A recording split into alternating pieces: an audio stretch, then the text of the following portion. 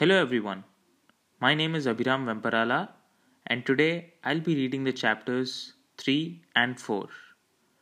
Chapter 3, A Use for Spinsters. There are 2 million more females than males in England and Wales, and this is an awe-inspiring circumstance. Gilbert Franco. What do you really think of that story? Inquired Parker. He had dropped in to breakfast with Wimsey the next morning, before departing in the Nottingdale direction in quest of an elusive anonymous letter writer. I thought it sounded rather as though our friend had been a bit too cocksure about his grand medical specializing. After all, the old girl might so easily have had some sort of heart attack. She was very old and ill. So she might, though I believe, as a matter of fact, cancer patients very seldom pop off in that unexpected way. As a rule, they surprise everybody by the way they cling to life. Still, I wouldn't think much of that if it wasn't for the niece. She prepared the way for the death, you see, by describing her aunt as so much worse than she was. I thought the same when the doctor was telling his tale.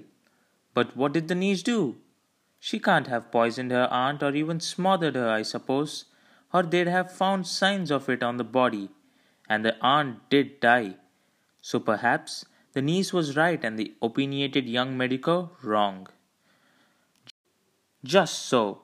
And of course, we have only got his version of the niece and the nurse, and he obviously was what the Scotch call at a scunner at the nurse. We must not lose sight of her.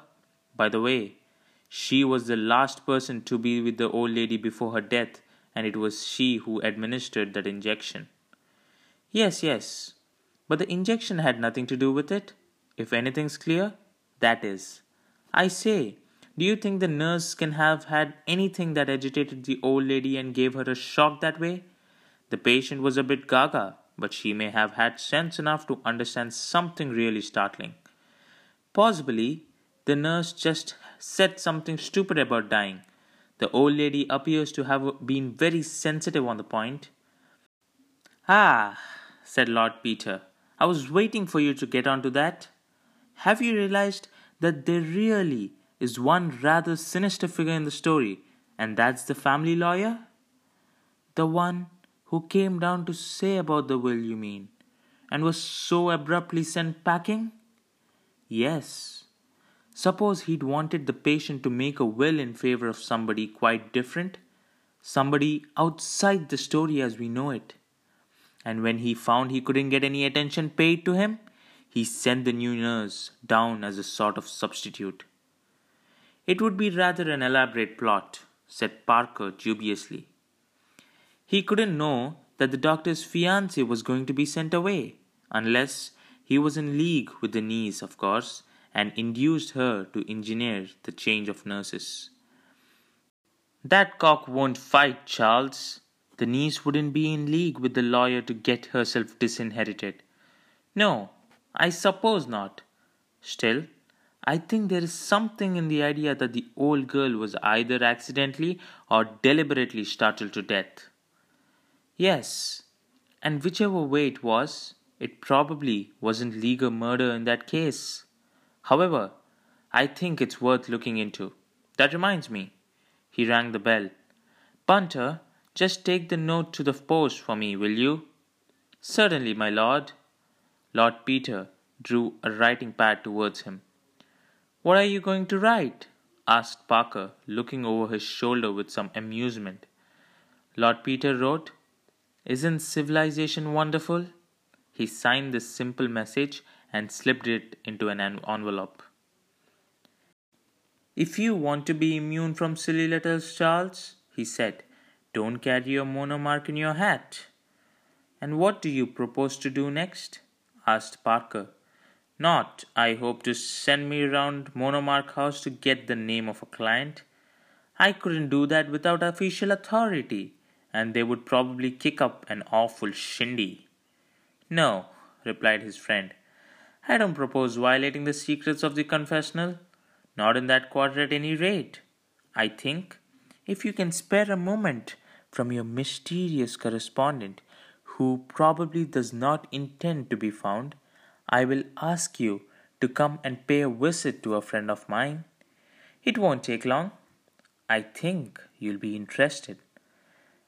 In fact, you'll be the first person I've ever taken to see her. She will be very much pleased and touched. He laughed a little self consciously.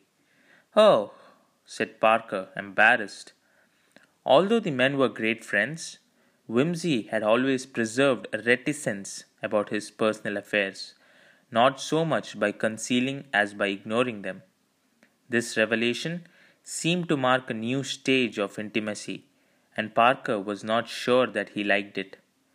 He conducted his own life with an earnest middle class morality which he owed to his birth and upbringing, and while theoretically recognizing that Lord Peter's world acknowledged different standards, he had never contemplated being personally faced with any result of their application in practice. Rather an experiment, Whimsy was saying a trifle shyly. Anyway, she's quite comfortably fixed in a little flat in Pimlico. You can come, can't you, Charles? I really should like you two to meet. Oh, yes, rather, said Parker hastily. I should like to very much. How long? Oh, the arrangement's only been going a few months, said Whimsy, leading the way to the lift. But it really seems to be working out quite satisfactorily. Of course, it makes things much easier for me. Just so, said Parker. Of course, as you'll understand, I won't go into it all after we get there. And then you'll see for yourself, Whimsy chatted on, slamming the gates of the lift with unnecessary violence. But as I was saying, you'll observe it's quite a new departure. I don't suppose there's ever been anything exactly like it before. Of course, there's nothing new under the sun, as Solomon said. But after all, I dare say, all those wives and porcupines, as the child said, must have soured his disposition a little, don't you know? Quite, said Parker. Poor fish, he added to himself. They always seem to think it's different. Outlet, said Whimsy energetically. Hi, taxi! Outlet! Everybody needs an outlet. 97A, St. George Square. And after all, one can't really blame people if it's just that they need an outlet. I mean, why be bitter? They can't help it. I think it's much kinder to give them an outlet than to make fun of them in books. And after all, it isn't very difficult to write books, especially if you either write a rotten story in good English or a good story in rotten English, which is as far as most people seem to get nowadays. Don't you agree?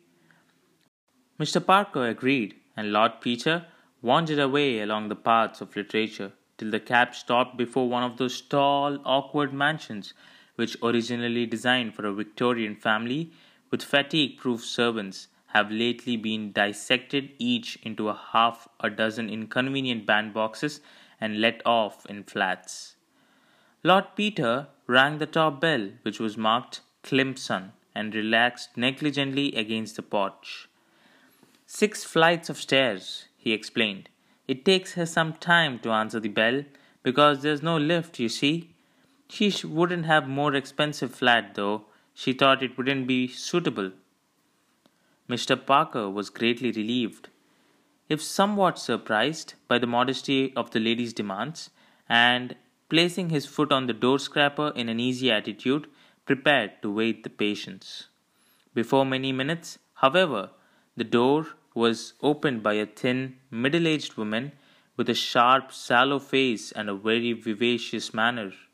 She wore a neat dark coat and skirt, a high-necked blouse, and a long gold neck chain with a variety of small ornaments dangling from it at intervals, and her iron-grey hair was dressed under a net, in the style fashionable in the reign of the late King Edward. "Oh, Lord Peter, how very nice to see you! Rather an early visit, but I'm sure you'll excuse the sitting-room being a trifle in disorder. Do come in. The lists are quite ready for you. I finished them last night. In fact, I was just about to put on my hat and bring them round to you. I do hope you don't think I have taken an unconscionable time, but there was a quite surprising number of entries. It is too good of you to trouble to call. Not at all, Miss Clemson. This is my friend, Detective Inspector Parker, whom I have mentioned to you. How do you do, Mr. Parker? Or ought I to say, Inspector? Excuse me if I make mistakes. This is really the first time I have been in the hands of the police. I hope it's not rude of me to say that. Please come up. A great many stairs, I'm afraid, but I hope you do not mind. I do so like to be high up. The air is so much better, and Mr. Parker, thanks to Lord Peter's great kindness, I have such a beautiful, airy view right over the houses. I think one can work so much better when one doesn't feel cribbed, cabined, and confined, as Hamlet says. Dear me, Mrs. Winbottle will leave the pail on the stairs, and always in that very dark corner. I'm continually telling her about it. If you keep close to the banisters, you will avoid it nicely. One more, one more flight. Here we are. Please overlook the untidiness. I always think breakfast things look so ugly when one has finished with them, almost sordid, to use a nasty word for a nasty subject. What a pity that some of these clever people can't invent self cleaning and self clearing plates. Is it not? But please do sit down. I won't keep you a moment. And I know, Lord Peter, that you will not hesitate to smoke. I do so enjoy the smell of your cigarettes. Quite delicious. And you are so very good about extinguishing the ends. The little room was, as a matter of fact, most exquisitely neat, in spite of the crowded array of knickknacks and photographs that adorned every available inch of space. The sole evidences of dissipation were an empty eggshell, a used cup, and a crumby plate on a breakfast tray. Miss Clemson promptly subdued this riot by carrying the tray bodily onto the landing. Mr. Parker, a little bewildered, lowered himself cautiously into a small armchair, embellished with a hard, fat little cushion which made it impossible to lean back. Lord Peter wriggled into the window seat, lit a sobranie, and clasped his hands about his knees. Miss Clemson, seated upright at the table, gazed at him with a gratified air which was positively touching. I have gone very carefully into all these cases, she began, taking up a thick wad of typescript. I'm afraid, indeed, my notes are rather copious, but I trust the typist's bill will not be considered too heavy. My handwriting is very clear, so I don't think there can be any errors. Dear me, such sad stories some of these poor women had to tell me, but I have investigated most fully with the kind of assistance of the clergyman, a very nice man and so helpful, and I feel sure that in majority of the cases your assistance will be well bestowed. If you would like to go through. Not at the moment, Miss Clemson, interrupted Lord Peter hurriedly. It's all right, Charles. Nothing whatever to do with our dumb friends or supplying flannel to unmarried mothers. I'll tell you about it later. Just now, Miss Clemson, we want your help on something quite different. Miss Clemson produced a businesslike notebook and sat at attention. The inquiry divides itself into two parts, said Lord Peter. The first part, I'm afraid, is rather dull. I want you, if you'll be so good, to go down to the Somerset House and search, or get them to search, through all the death certificate for Hampshire in the month of November 1925. I don't know the town and I don't know the name of the deceased. What you're looking for is the death certificate of an old lady of 73. Cause of death, cancer. Immediate cause, heart failure. And the certificate will have been signed by two doctors, one of whom will be either a medical officer of health, police surgeon, certifying surgeon under the Factory and Workshops Act, medical referee under the Workmen's Compensation Act, physician or surgeon in the big general hospital, or a man specially appointed by the cremation authorities. If you want to give any excuse for the search, you can say that you are compiling statistics about cancer, but what you really want is the names of the people concerned and the name of the town. Suppose there are more than one answering to the requirements? Ah, that's where the second part comes in, where your remarkable tact and shrewdness are going to be helpful to us. When you have collected all the possibles, I shall ask you to go down to each of the towns concerned and make very, very skillful inquiries to find out which is the case we want to get on to. Of course, you must not appear to be inquiring. You must find some good gossipy lady living on the neighborhood and just get her to talk in a natural way. You must pretend to be gossipy yourself. It's not in your nature, I know, but I'm sure you can make a little pretense about it and find out all you can. I fancy you'll find it pretty easy if you once strike the right town, because I know for a certainty that there was a terrible lot of ill-natured talk about this particular death, and it won't have been forgotten yet by a long chalk. How shall I know when it's the right one? Well, if you can spare the time, I want you to listen to a little story. Mind you, Miss Clemson, when you get to wherever it is, you're not supposed ever to have heard a word of this tale before. But I needn't tell you that. Now, Charles, you've got an official kind of way of putting these things clearly. Will you just weigh in and give Miss Clemson the gist of that rigmarole our friend served out to us last night? Pulling his wits into order, Mr. Parker accordingly obliged with a digest of the doctor's story. Miss Clemson listened to with great attention, making notes of the dates and details. Parker observed that she showed great acumen in seizing on the salient points.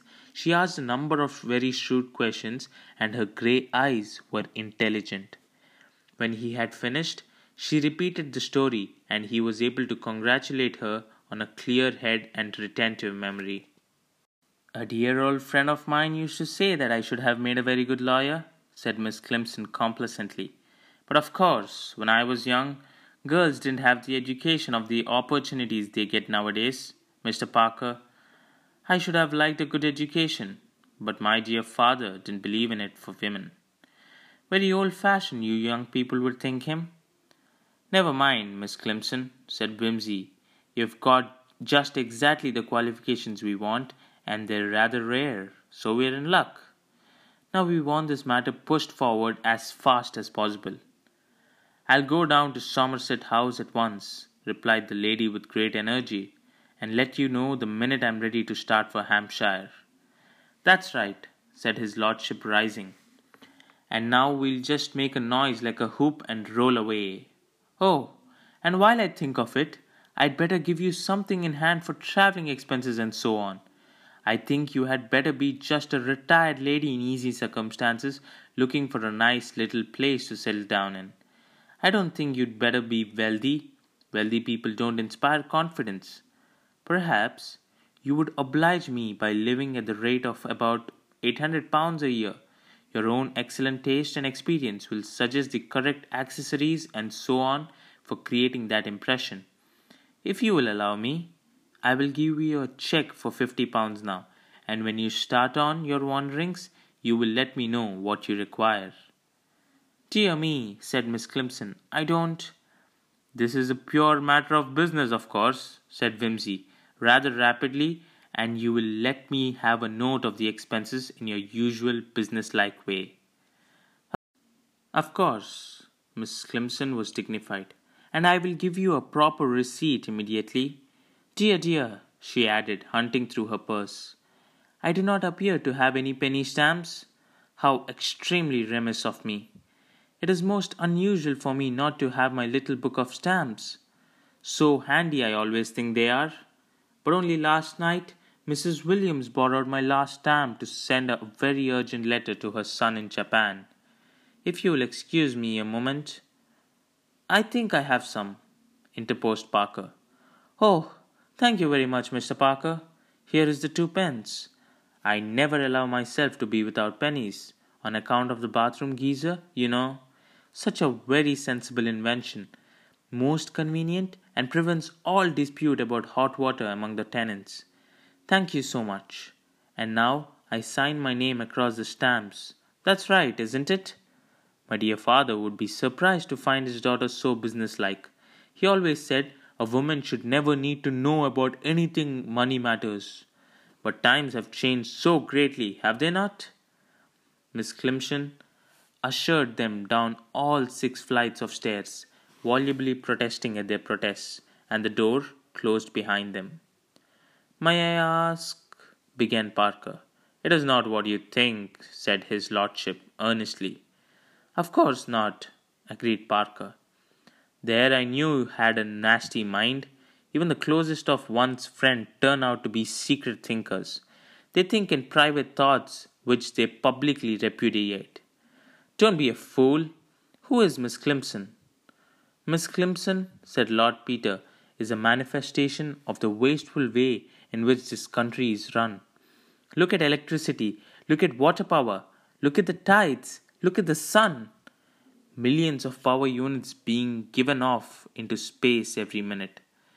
Thousands of old maids simply bursting with useful energy forced by our stupid social system into hydros and hotels and communities and hostels and posts as companions where their magnificent gossip powers and units of inquisitiveness are allowed to dissipate themselves or even become harmful to the community, while ratepayers' money is spent on getting work for which these women are providentially fitted, inefficiently carried out by ill-equipped policemen like you. My God, it's enough to make a man write to John Bull, and then bright young man write nasty little patronizing books called Elderly Women and On the Edge of the Explosion, and the drunkards make songs about poor things.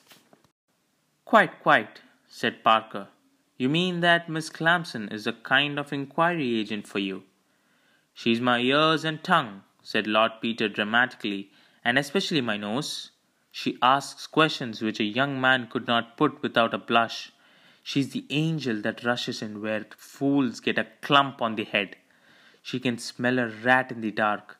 In fact, she's the cat's whiskers. That's not a bad idea, said Parker. Naturally, it is mine, therefore brilliant. Just think, people want questions asked. Whom do they send?